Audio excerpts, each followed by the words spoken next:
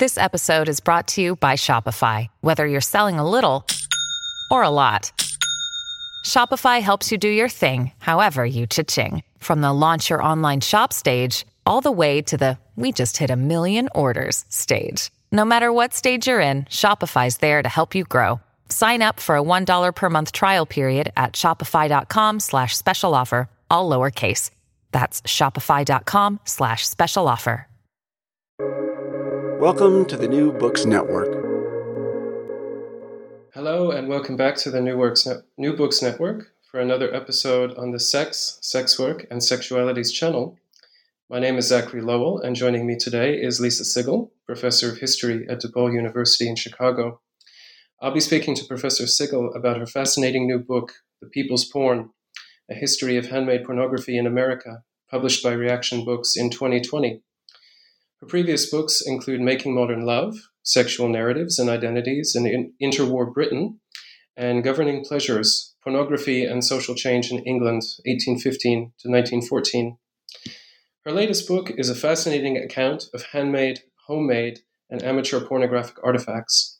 Not only are these objects compelling and interesting in their own right, but when brought together, Professor Sigel uses them to tell the story about American sexual history, which might otherwise go untold and forgotten. What unfolds in The People's Porn is not only an absorbing contribution to the historiography of sexuality and desire. The book is also an inspiring and emotionally resonant portrait of human creativity in all of its many forms. As Professor Sigel writes in the introduction of her book on page 10, quote, "As much as the world might like to limit sexuality to the realms of the uplifting and transcendent, this pornography reminds us that we are imperfect in both body and mind, subject to pain as well as pleasure, willing to laugh at ourselves and each other, and moved equally by the ridiculous, violent, and sublime." End quote. At times, the images and objects presented in this book might appear shocking, crude, grotesque, problematic, confrontational, unrestrained, unruly. But in the end, they are all deeply human, and they speak to humanity's prodigious urge to communicate desire. I highly recommend this book, and I hope listeners enjoy the conversation ahead. So with that, Professor Sigel, thank you for joining me today. Thank you for having me. Yeah, it's my pleasure. First of all, can you tell our listeners about yourself, including your academic background and how you came to the study of sexuality and pornography? Well, I'm a professor of history. I developed my interest in the history of sexuality and pornography even when I was an undergrad. At that moment, history classes were largely about men almost all of the time. And if you had a really liberal or progressive instructor, they might have a day on women or even a week on women. So it would be 14 weeks on the history of religion, the history of the military, culture, society, politics. And then at the end, there would be a little bit on the history of women, as if it was entirely divorced from those other subjects. And I grew frustrated and interested in what women were actually doing, and then interested in how sexuality fit into that.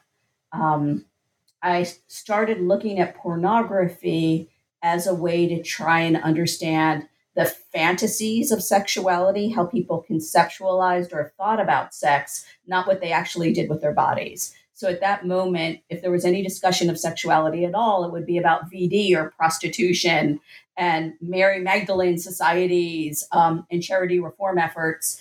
And there was very little on how people could think about sex. So I came across pornography. There's this prodigious 19th century pornographic publishing trade.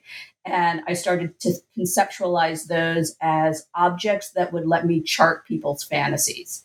And here I am 25 years later, 30 years later, still working on the same topic. Who knew it would be so rich? Well, I'm sure there's a lot to explore. And I think sometimes it's just, that very early experience that can really change everything when you're an undergraduate. Yeah, it really is. When I started graduate school, it was either going to be creating a history of adventure and beliefs about adventure or pornography. And they seem very similar to me as both these fantastical projections that nonetheless have these important consequences on the world. And, someday I'll finish with porn and turn to adventure. I I can might see be 80 at the time.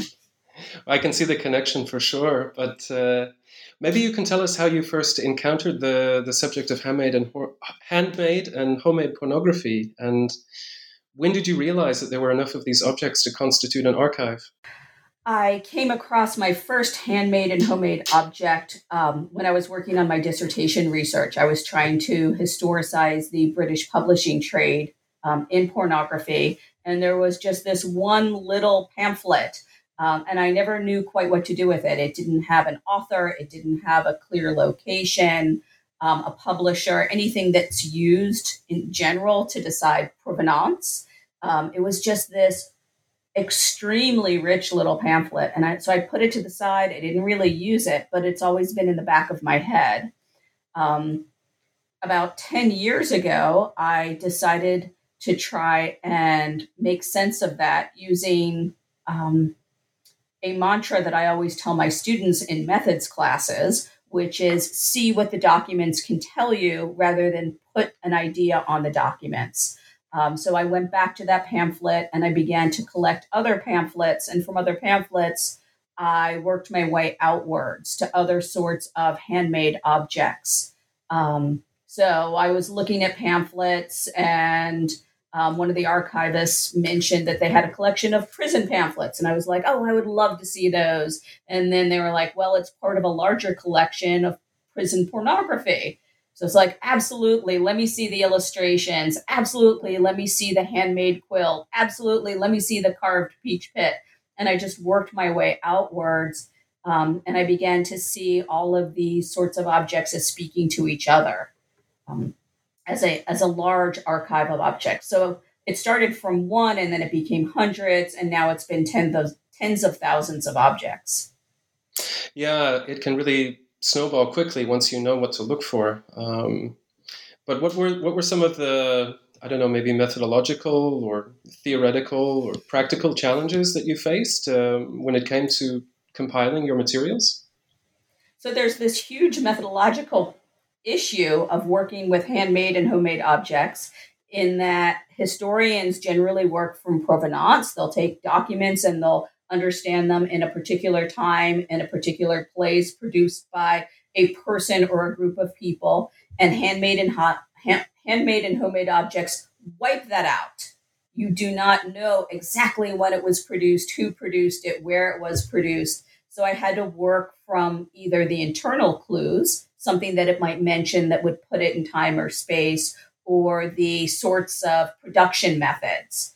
So scrimshaw came from whaling vessels and sailing vessels, largely in the 18th and 19th century. So I would have to work from those sorts of clues rather than the more traditional provenance.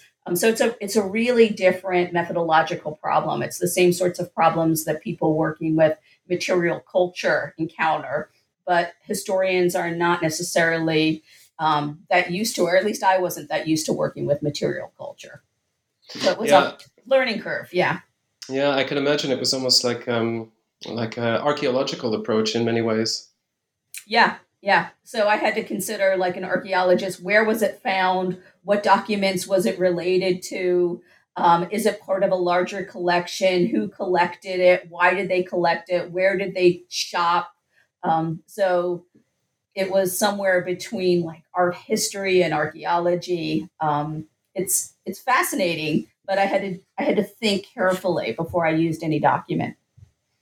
Yeah, this mixed approach, I think it really comes out in the book, and it's one of the things that makes it so interesting. But so you mentioned pamphlets, and briefly you mentioned scrimshaw, but specifically for these early objects, which are the focus of your first chapter, what kind of things are we talking about? Maybe could you give our listeners a sense of what you found, because it is like quite a diverse array of artifacts. So there's a wide array of carved objects. So there's carved wooden objects, carved bone objects, carved sea ivory. There's coins that have been reconfigured. There's coffin figures, which are some of my favorite. It's its own little folk art form where you take the lid off and the little carved figure inside, a little penis pops up when you remove the lid. For the most part, they're men. I've seen one female coffin figure. There's Men in the Barrel, which later becomes a commercialized form. There's all sorts of carved wooden things, like copulating dogs. I have a little miniature totem pole that someone sent me. There's things made out of leather, things made out of wood, things made out of metal, things made out of bone. It's just whatever people had around them, they used, and they used to make into pornographic objects. Yeah, exactly. One of the points that you make is that a lot of these objects are made with readily available materials, and also they're kind of building off of established traditions in many ways. For example, the scrimshaw that you mentioned. But so anyway, for these first objects, especially the ones that might come from the 19th century or earlier, is it possible to know anything about their creators or their intentions, or how they were consumed, how they were used? The quick answer is really no with any certainty. The broader answer, the more elaborate answer is we can know that they came from particular communities. So logging camps, men in logging camps created wooden art, pornographic artifacts. Men on boats used sea ivory to create pornographic artifacts. The tradition of burying your own kin went on longer in the American South than in the American North. So people continued to make coffin artifacts from there. So we can't know the particulars of who made each object and why, but we can know in general that these objects seem to come from these communities, and then use that context to understand what was going on with the particular artifact. And is it possible to infer anything from the items themselves? In some cases, you can make inferences, but each is an individual artistic product, and so it's hard to say whether it's particular to that individual who made it or whether it's part of a larger cultural phenomenon. So I think that we need more objects, more exploration. I really feel like mine was trying to create a documentary record for historians to think about and think through, to pull together. I have 99 illustrations in the book. Like I said, I've seen a couple of thousands of these, and I think that they're ubiquitous. They're everywhere. And if we call attention, we can make a much more informed understanding of what these mean to the culture. Yeah, definitely. I was really very surprised at just how many of these works there were and how ubiquitous they were. And I think your book does a really great job of, bringing this to light. But, if we can know some things about the objects themselves, can they tell us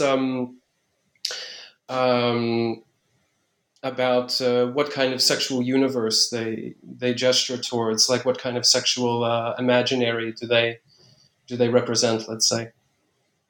So these folk objects speak more to the barnyard and the kitchen than they do to cosmopolitan city centers. A lot of the commercial pornography produced about at the time, they'll talk about like harem delights or city delights. This pornography gestures to the farm, gestures to the ubiquity of everyday sexuality, and it's often very funny. It's about sex embedded in everyday life. So I've seen a pie crimper, which I don't know if you know. It's the little thing that you use to crimp the corners of your pie along the top, so you get that nice edge. And it's a woman's torso with a little crimper thing coming up the skirt. So it's making the crimper into an erotic object. So it's sex in the kitchen rather than sex that's polished and about commercial pleasures. Um, there's an object where a little cock comes out of a box and mounts a hen. It's sex in the barnyard. It's sex at the funeral. It's sex embedded in everyday life. Yeah, I mean, a lot of these objects, they can seem at first glance to be very transgressive in a way, in that they, really knock down a lot of, sacred boundaries. For example, you can see sexuality even in death with these coffin figurines, or with the defaced coins, for example, that you mentioned. Is it possible to read them in this way as being transgressive or subversive, or is that just is that a conclusion that we could reach? Oh, I think they're definitely transgressive. I think they're definitely subversive in a lot of ways. That if there is a propriety, you will find a pornographic object that makes fun of that propriety, and it's somewhat delightful that we like to think of the 19th century as staid or buttoned up. I'm still waiting to come across the pornographic object that that mocks Anthony Comstock, because someone did it. Yeah, probably. So maybe we'll find it someday. But yeah, I mean, there is the Lincoln figure in there. I'm not sure if you remember that. I do. Yeah. It's a figurine of Lincoln, and you remove the panel, and Lincoln's erection pops up. Somebody recently, after hearing about my book, sent me a picture of George Washington's erotic andirons, that hold logs in the fire, and it's George Washington with an erection. So that Comstock was subject to erotic parody, probably. Okay. Well, actually, since you mentioned it, can you tell us about Comstock and how his activities maybe shaped what we know about sexual history and the history of pornography? So Anthony Comstock was the U.S. Postal Inspector. He was responsible individually for the immolation, the burning of pornographic materials that were measured in the tonnage. He was very proud of that fact. He helped push through the passage of the Comstock Law that allowed him to search through the post office and the materials that were being delivered for obscenity, and then he would burn it. He proudly mentioned that he drove, I forget how many people, to suicide by pursuing them under the Comstock Act and imprisoning them for the passage of obscene materials. So a lot of what we know from the 19th century was based upon his records, what he was willing to put to paper, but we can't know what he was railing against. We can't know everything that he burned. We don't know what the first pornographic novel is. We don't know what the first American pornographic photograph was. We get slight records where people will say, I saw tens of thousands of photographs, but we don't know what those bodies look like. We don't know what commercial production looked like. Now, by a strange twist of fate, we have better records for handmade and homemade objects because those never reached commercial centers. They weren't being sold, they weren't being transmitted, they weren't being sent through the post. People either just held on to them and passed them down or burned them, but it wasn't this whole-scale attempt to root out these objects because they were private at home for personal consumption. So we have this, I think, a fairly robust sample of handmade and homemade objects where a lot of commercial productions were burned. Yeah, that's fascinating. It's shocking to learn about this gap in the archive and how much material was destroyed. But I think that really makes these amateur objects all the more valuable. Yes, I agree. Yeah. So you touched on it a moment ago, but you write that these early pornographic objects, they challenge narratives about the growth of industrialized and commercial sexuality. Can you tell us a bit more about this, and how are the amateur and the vernacular speaking to each other in various ways? Is there a dialogue between the two?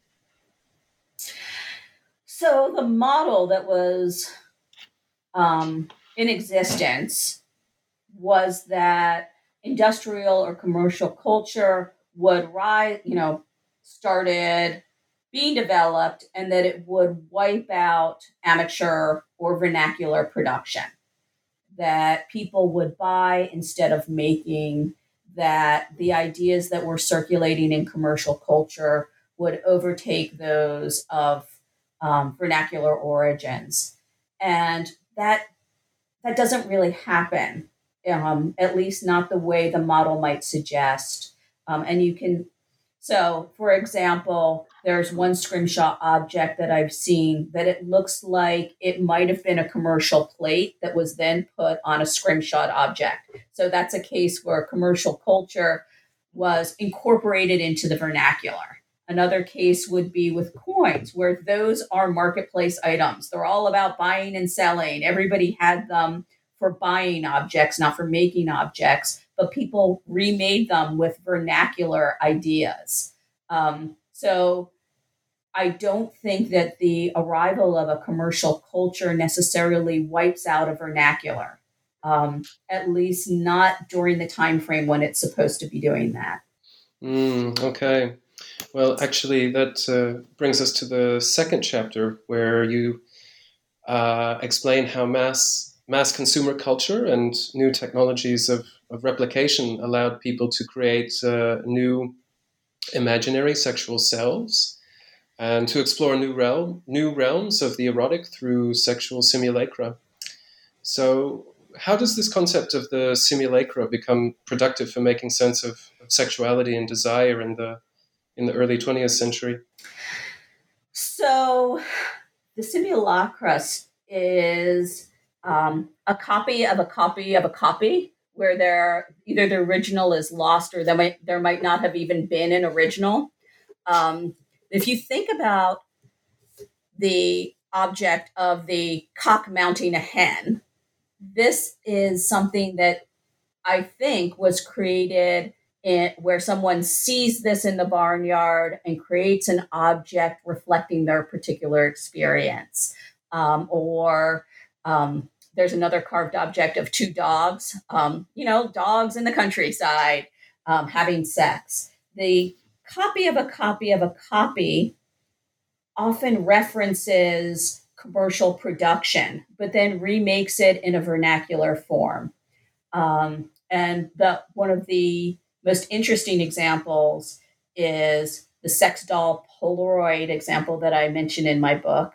And it's someone took all of these Barbie and Kens and G.I. Joes and all of these non-sex dolls that were, hanging around.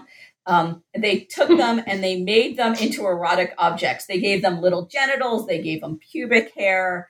They arranged them in sexual tableaus. And then they took Polaroids of them. And they created this archive of Polaroid images of these dolls put in sexual positions. Now, if you think about it, you're getting when you look at my book, you're seeing a literary version of a Polaroid iteration of plastic bodies that originally had no genitals. So it's a copy of a copy of a copy. It doesn't reference sex, as in bodies on bodies. Instead, it references ideas of sexuality in the most abstracted form.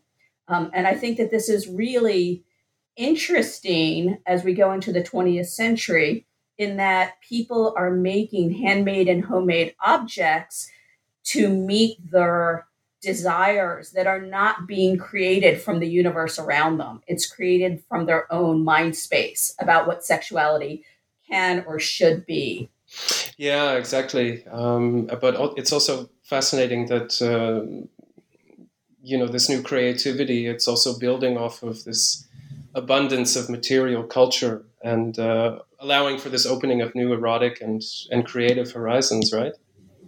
Yeah, absolutely. And it's particularly interesting because people have these erotic desires which are not being met by commercial culture. So it was very hard to get gay porn, for example, but people were creating um, out of bodybuilder images a sort of gay porn that they couldn't get commercially. So they were remaking commercial culture to meet their desires in ways that commercial culture didn't. Yeah, exactly. And in some ways, it's almost as if these amateur creators see a truth in these commercial products that's latent, and that the real creators, let's say, almost can't acknowledge.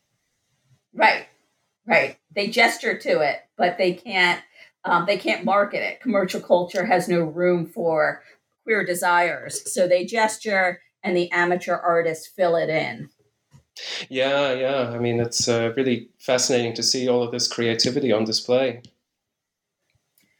Yes, it's amazing how much people invest their time and energy and artistry into creating these often very ephemeral sexual objects.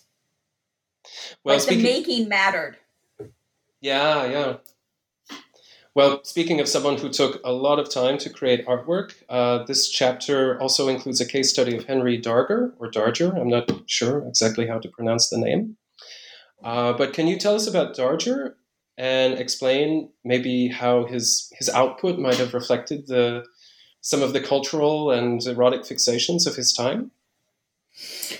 So I've heard it pronounced Dogger. Darger, okay. Yeah, I'm not sure if that's the correct pronunciation or not. He was a really interesting and tragic figure. He was here in Chicago, and his home church was right around the corner from my office. So, and it's become this really yuppified area. It's this very she wealthy neighborhood. When he lived there, it was a really poor community. He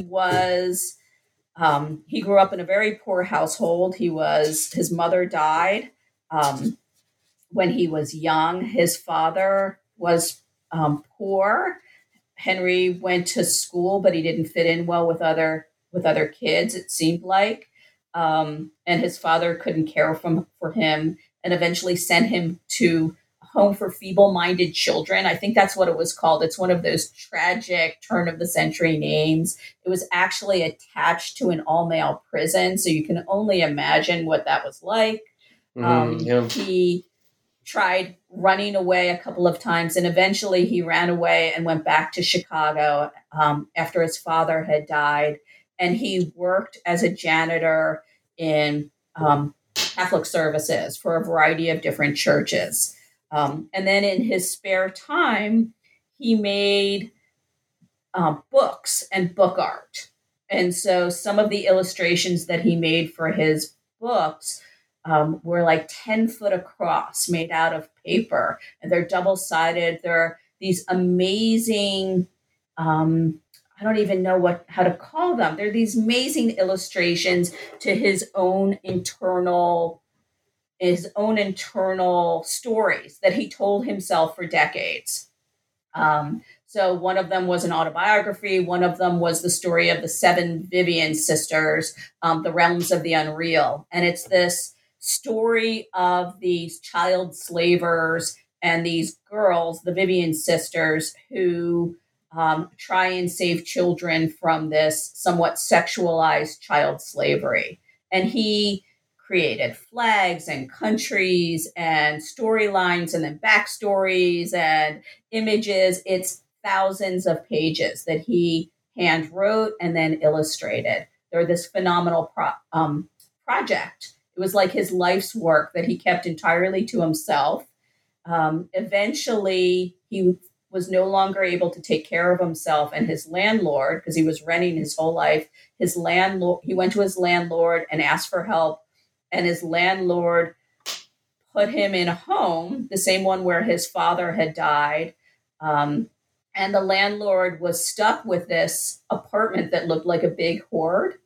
There's Pepto-Bismol bottles, there's newspapers, magazines, bales of cord, everything just stacked high. His landlord was an artist. And as he began to excavate this apartment, he realized that Henry was an artist as well. And the landlord really popularized and publicized Henry Dogger's art. So it was this amazing discovery of this entirely internal world. Yeah, exactly. I mean, it's a huge body of work, and all the more remarkable because I think Darger was working on it totally unknown to everyone else. But he was also using ephemera and commercial products of his time, right, to create his art. Yes, he was using newspapers, magazines, children's coloring books. He would collect those from the streets, and then he would transfer, collage, redraw, blow up, shrink. He would use the same image over and over again. And so there are these, even at the moment that he was using them, they were somewhat antiquated images that he was remaking to fit his own vision of the world that he was creating.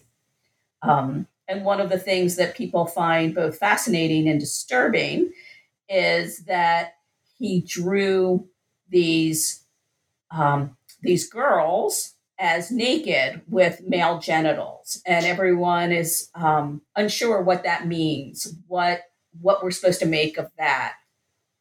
So a lot of the images are both beautiful, and then the more you look at them, the more disturbing they are. So it'll look like a beautiful countryside scene with young children frolicking, and then you'll realize that the children are naked, and you'll realize that there are clothed men amongst them, and that what might seem at first like, a picnic scene in the countryside actually begins to look like violence the more you look at it. Yeah, I mean, the content of the images by Darger has been, the subject of a lot of debate and controversy,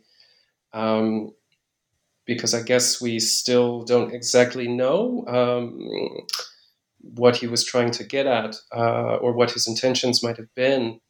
But still, I think you mentioned in the book that his work was kind of reflecting some of the cultural trends of his time. Is that right? Well, on his bookshelf, he had Uncle Tom's Cabin, and there at the turn of the century, in the 1890s, 1910s, 1920s, there was all of this concern over the white slave trade of women who were being sold into sexual slavery.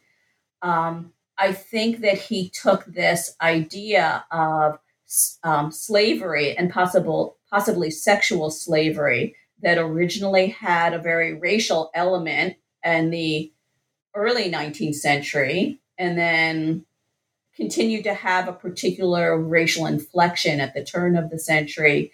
And he recreated it into child slavery that had a sexual cast.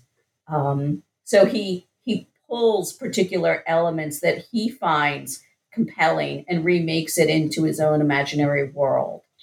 Yeah, and Darger also writes himself into his own work, often in ways that are contradictory or difficult to understand, and he almost seems like someone who's lost in his own creation. Like maybe this world that he creates almost becomes too big for him to understand at a certain point. But maybe in that sense, he's also representative of other creators and artists. Yeah, absolutely, and I think that's a wonderful way of putting it. That the world that he creates is too big for him to understand.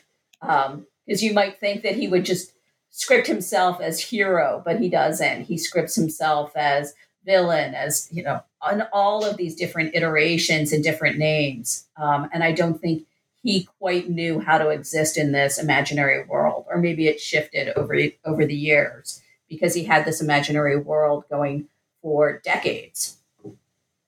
Yeah, and maybe the the erotic or the pornographic content also becomes confused through his own confusion in some ways.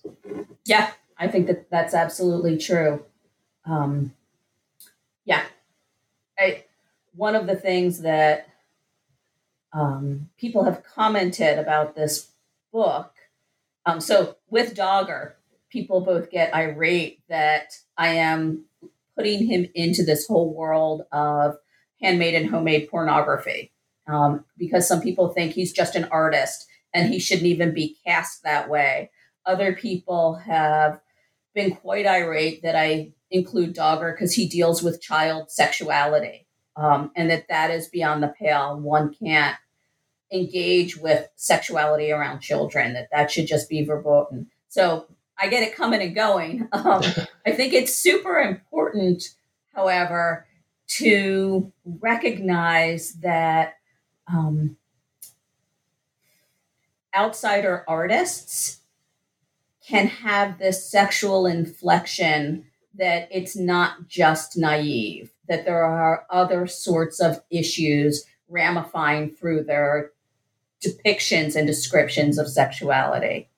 Because it's just too easy to be like, oh, it's this childlike sense of sexuality, as if outsider artists aren't affected by all sorts of cultural currents.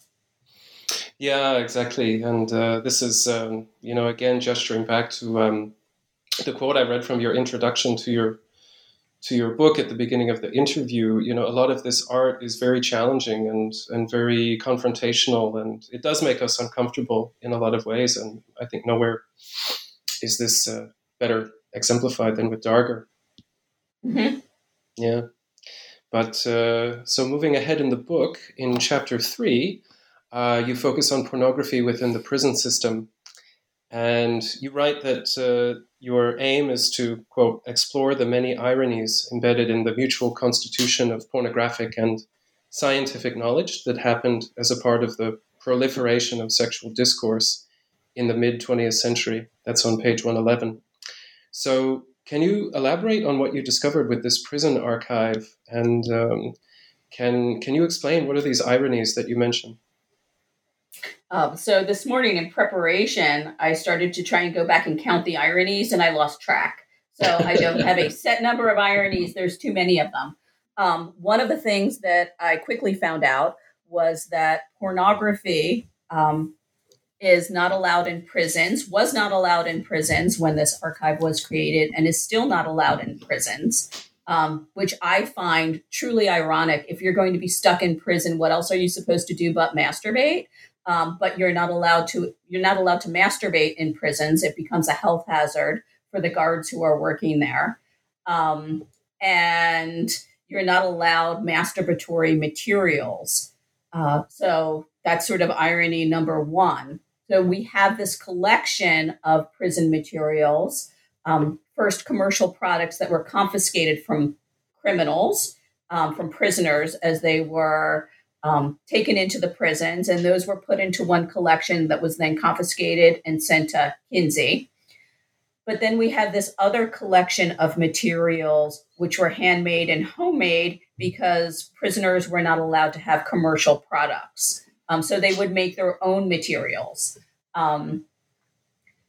which were also confiscated and sent to Kinsey. So part of the backstory of the creation of this archive was Kinsey's statistical method at the moment in the creation of sexual behavior in the human male. I don't know how much backstory you want me to go into. Yeah, let's get into that for the listeners who might not be familiar with this. So how does Kinsey come into the story? And what role does he have to play in preserving a lot of this material? So Kinsey was collecting statistical surveys, questionnaires for sexual behavior in the human male, and he started this in the early 40s. He was working at Indiana University in Bloomington, Indiana, and he was collecting surveys from his students to try and understand what was the normal range of human behavior. And he realized that he had a real statistical problem because it was largely white, middle class, Midwesterners he was getting his statistics from. So he began to branch out, and he went first to the major cities in Indiana, and then he went to Boys Town here in Chicago. Um, he wanted to try and work with a wide range of people, as wide as possible. So he wanted to do a total survey, as many people as he possibly could. And he mentions in his published version of Sexual Behavior in the Human Male that he's looking for 100,000 interviews. He didn't ever get that many. He died before he completed that project. But he thought he could supplement Indiana college students with getting prisoner surveys, because what's the opposite of middle class? Why poor people? What's the opposite of Midwestern? Why prisoners? A lot of them from California. So he thought that this is a population who he could have access to. He contacted wardens and psychologists associated with prisons, and he began to do these interviews. As he did more interviews, he grew interested in the question of sexual accommodation, which was what happens when you take all of these men and put them in an all-male environment. How would they accommodate themselves to this new sexual world?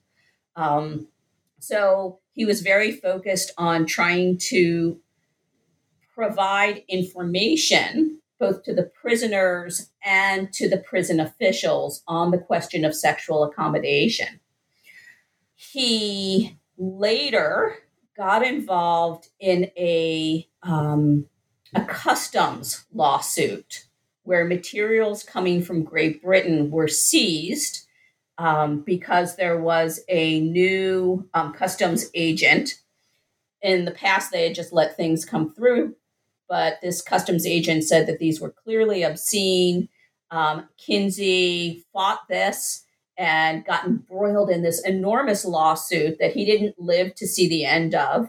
The Institute for Sex Research continued it after his death. They used the testimony, these letters, these support from wardens and prison officials and members of the judiciary to say that the study of prisoner sexuality was one of the more important issues of the day. The materials taken from customs had nothing to do with prison porn, but the legitimacy of studying the prison sexuality sort of created this respectability, this legitimating function that everybody in the courts could recognize. So that's like another level of irony, that these prisoners are not allowed porn. Their porn is being confiscated. He was working with these wardens who would confiscate all their handmade objects. They would study it supposedly for accommodation to prison circumstances. But then it becomes this larger question of sex offenders and what criminal sexuality looked like. And that legitimates Kinsey being allowed to, the Institute for Sex Research being able to import porn that was otherwise illegal. So that's like the greatest irony of all. Yeah. It's like there has to be this scientific alibi to allow the not the spread of pornography, but just to allow it to exist and to open it up for study, right? Yes, and what could be more important than criminal sexuality and understanding the criminal mind through their fantastical productions? Yeah, exactly. Yeah, but actually, that that brings me to my next question. At first glance, a lot of these prisoner artifacts, they would seem to be pretty similar in some ways to those made by non-incarcerated people. Both are making use of available materials, ephemera, etc. But how unique are these prison objects in terms of theme or content to those produced on the outside, let's say?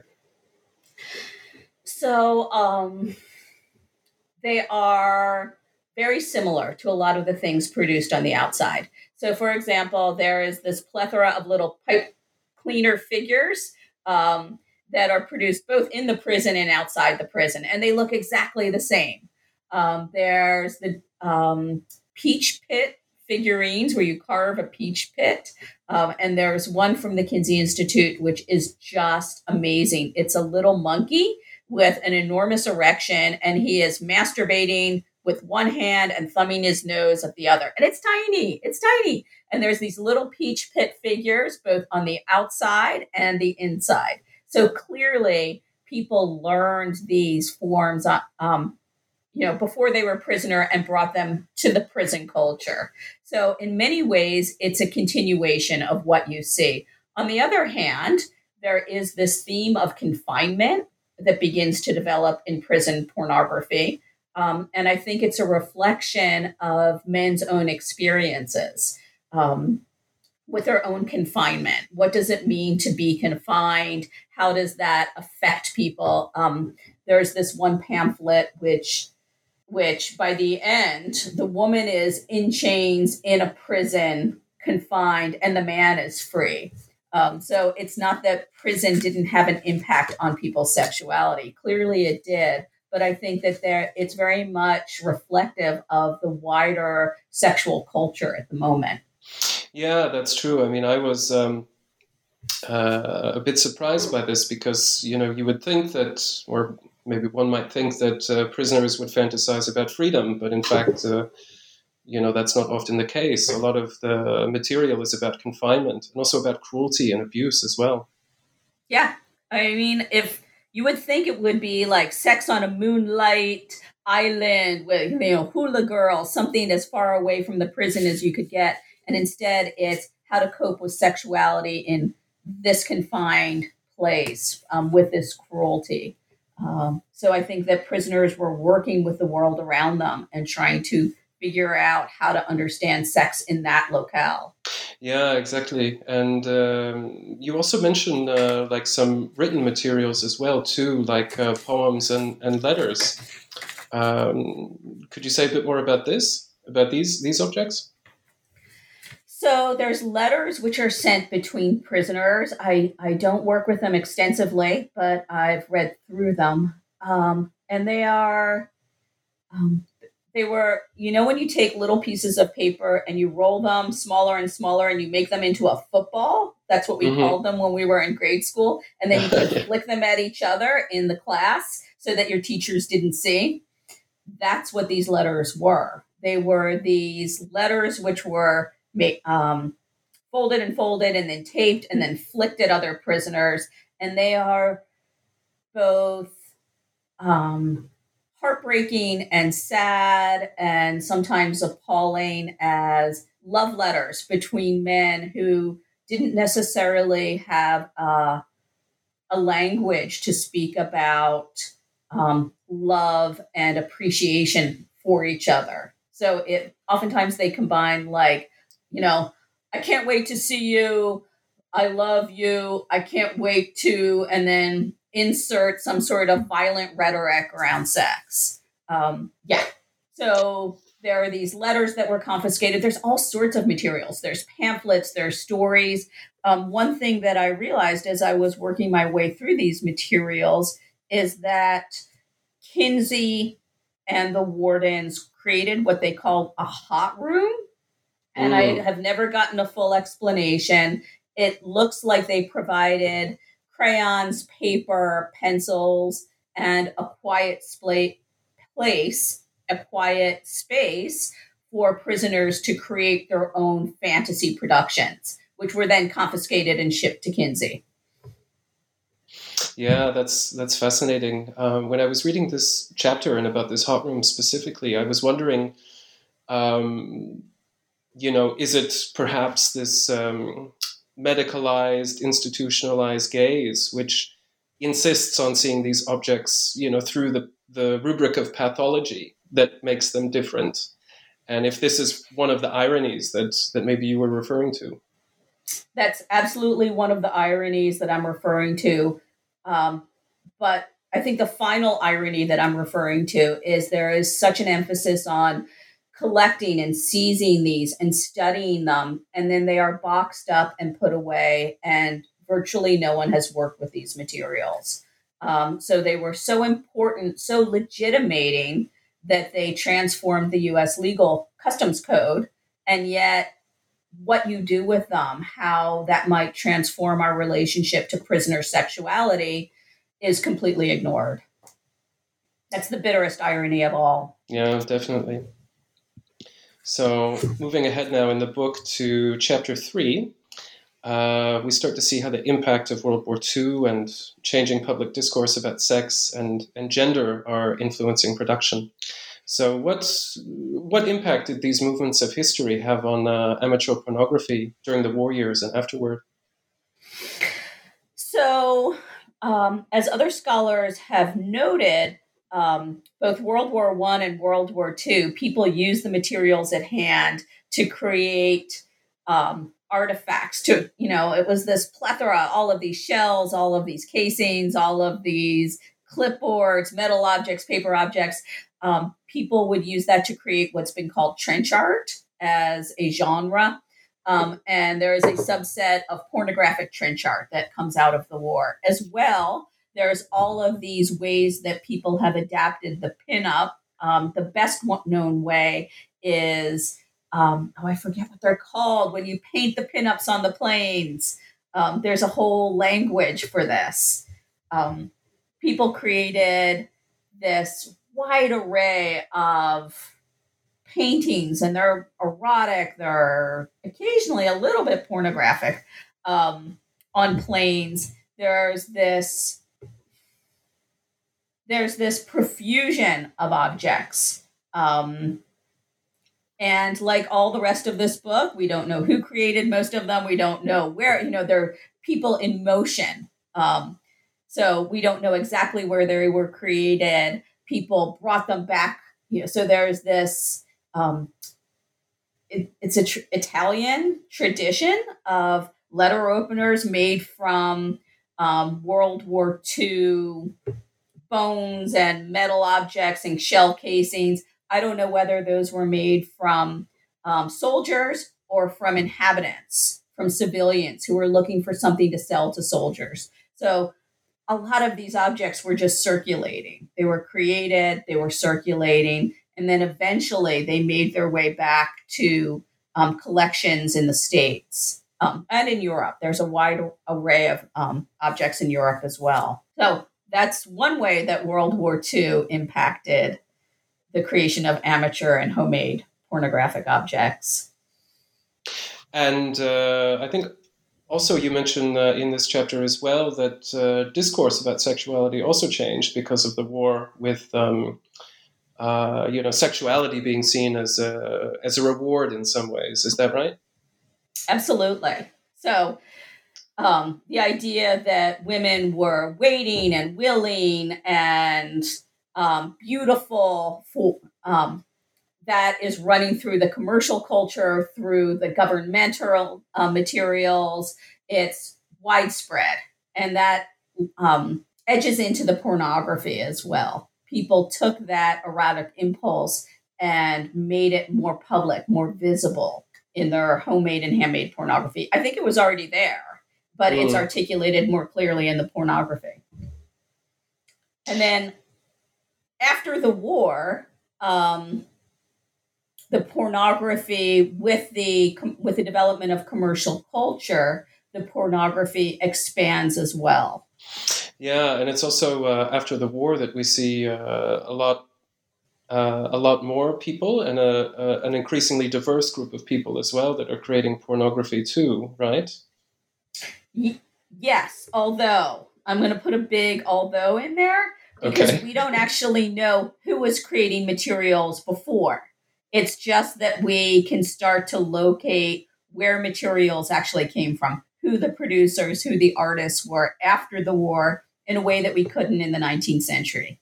So we start seeing African-American artists producing materials. Could they have been making it in the 19th century? Yes, absolutely. But we can't prove it. There is no provenance. Starting in the post-war world, however, we start to see some provenance that links people back to their objects. So we can say women made these, African Americans made these, prisoners made these. You can get much more specificity. Personally, I would like to think that women were making erotic foods in the 19th century. Like we know they were in the post-war world, but those were probably eaten rather than archived. So we'll never know that. Yeah, that's a good point, actually. Thank you for that corrective. But so as it becomes apparent, as we're able to tell that, like maybe something a bit more about provenance and the people who are making these objects, how are they responding to their own society, like the sexual, the gender, the racial politics of their time? So at a very surface level, they respond, directly to political events, as you might expect. So you get like Nixon phalluses, which could be large or could be small and shrinking. So they respond topically to the world around them. But as well, it seems to be this embrace of new ways of seeing sexuality. And I think about, in particular, feminist folk artists who try and understand sexuality, not necessarily from a masculinist frame, from thinking, how do they want to articulate their own vision of sexuality and what could that look like? So we have new models of, it's sort of a reinvention of the older folk category, but also with this feminist gaze that gets incorporated.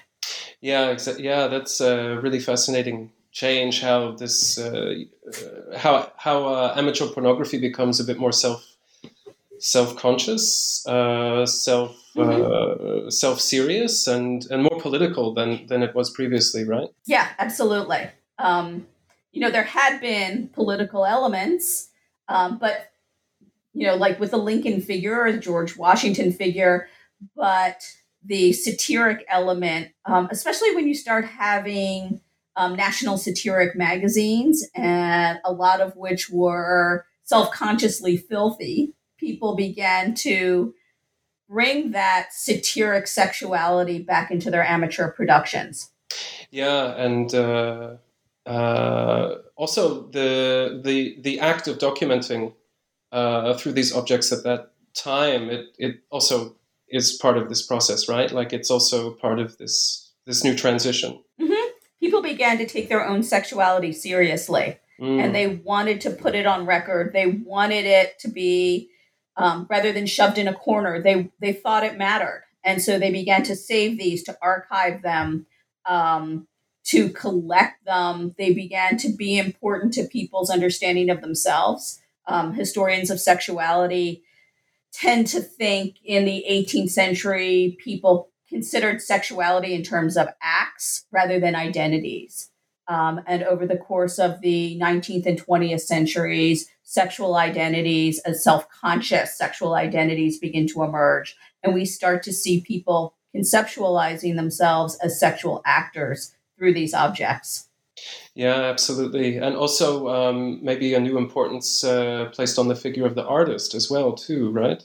Yes, absolutely. Especially as some of these folk artists and outsider artists become famous. Their names matter. Who they are matters. It matters to themselves, and then it matters in terms of the circulation of these documents. They become commercial objects, like Henry Dogger's illustrations. I think the latest went for $1.25 million.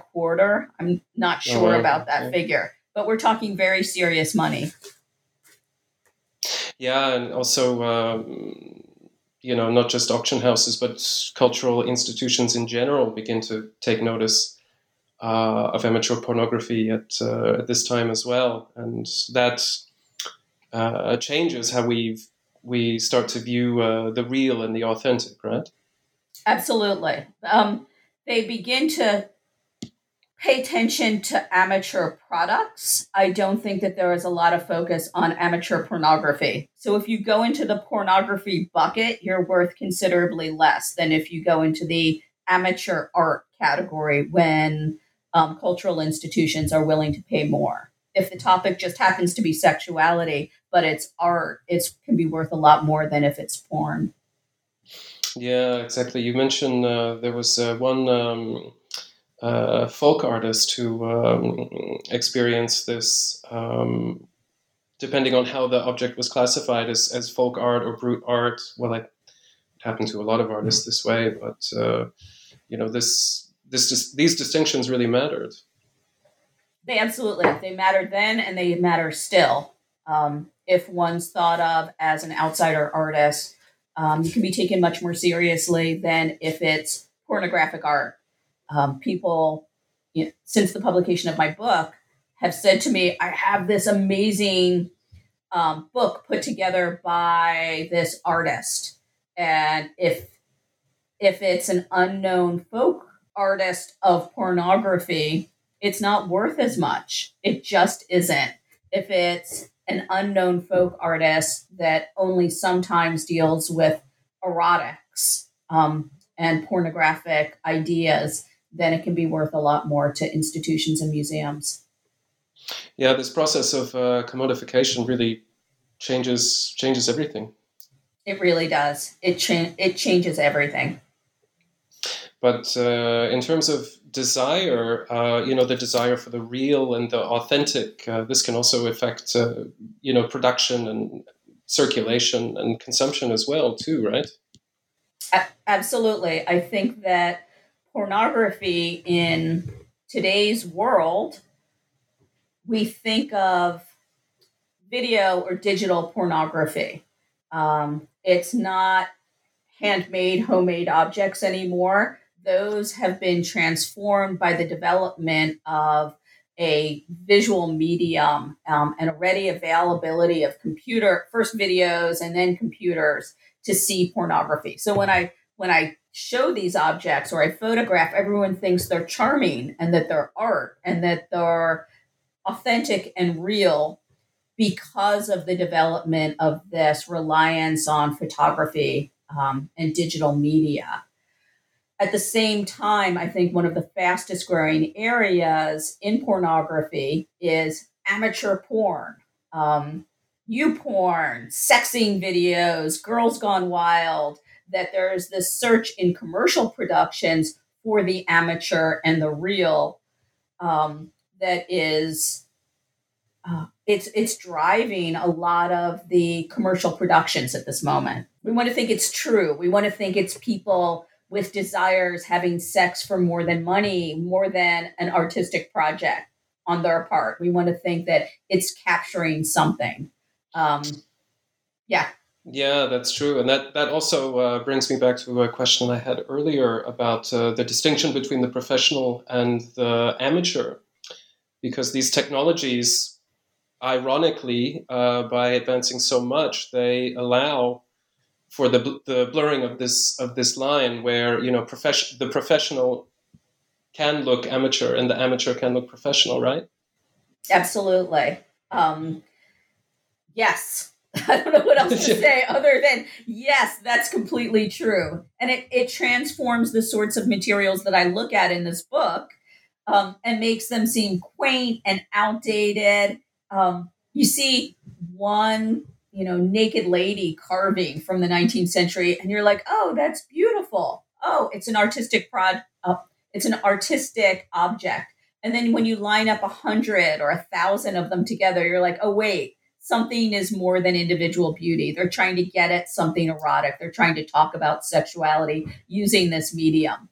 And I think that the development of commercial pornography today, which is focused on the amateur, makes these older ways of communicating seem antiquated, seem less subversive than they really were.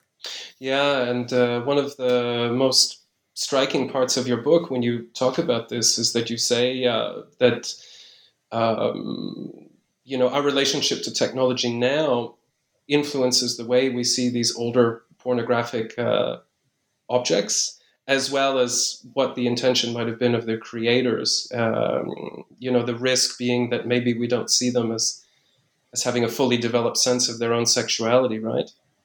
Yes.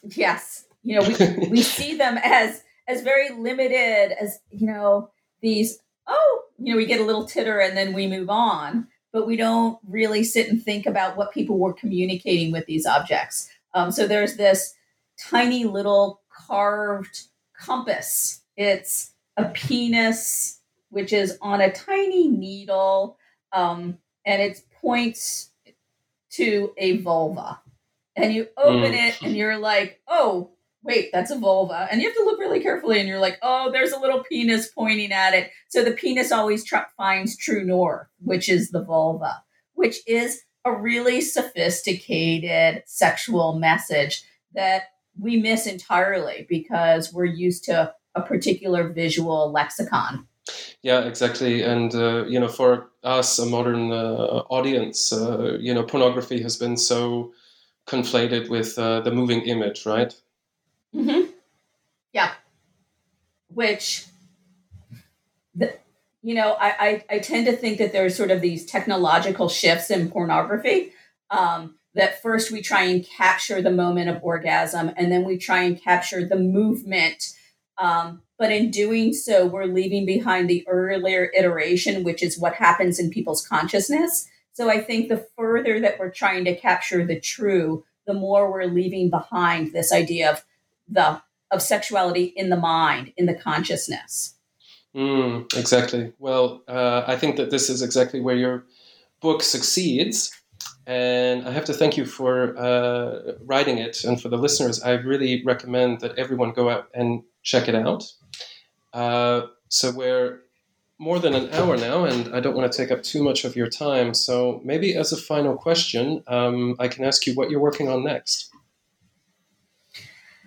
I think I'm going to do a 4-volume set of primary sources on pornography in the long 19th century. So I'm charting out what that would look like over the summer.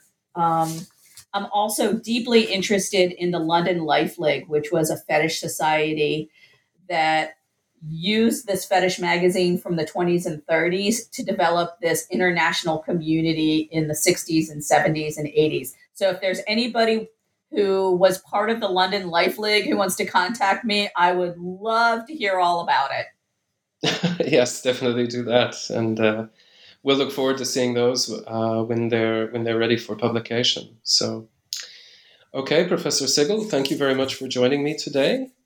And thank you, Zach, for interviewing me. Yeah, no problem. This was great. Yeah, I enjoyed it too. So join us again next time for another episode of Sex, Sex Work, and Sexuality on the New Books Network.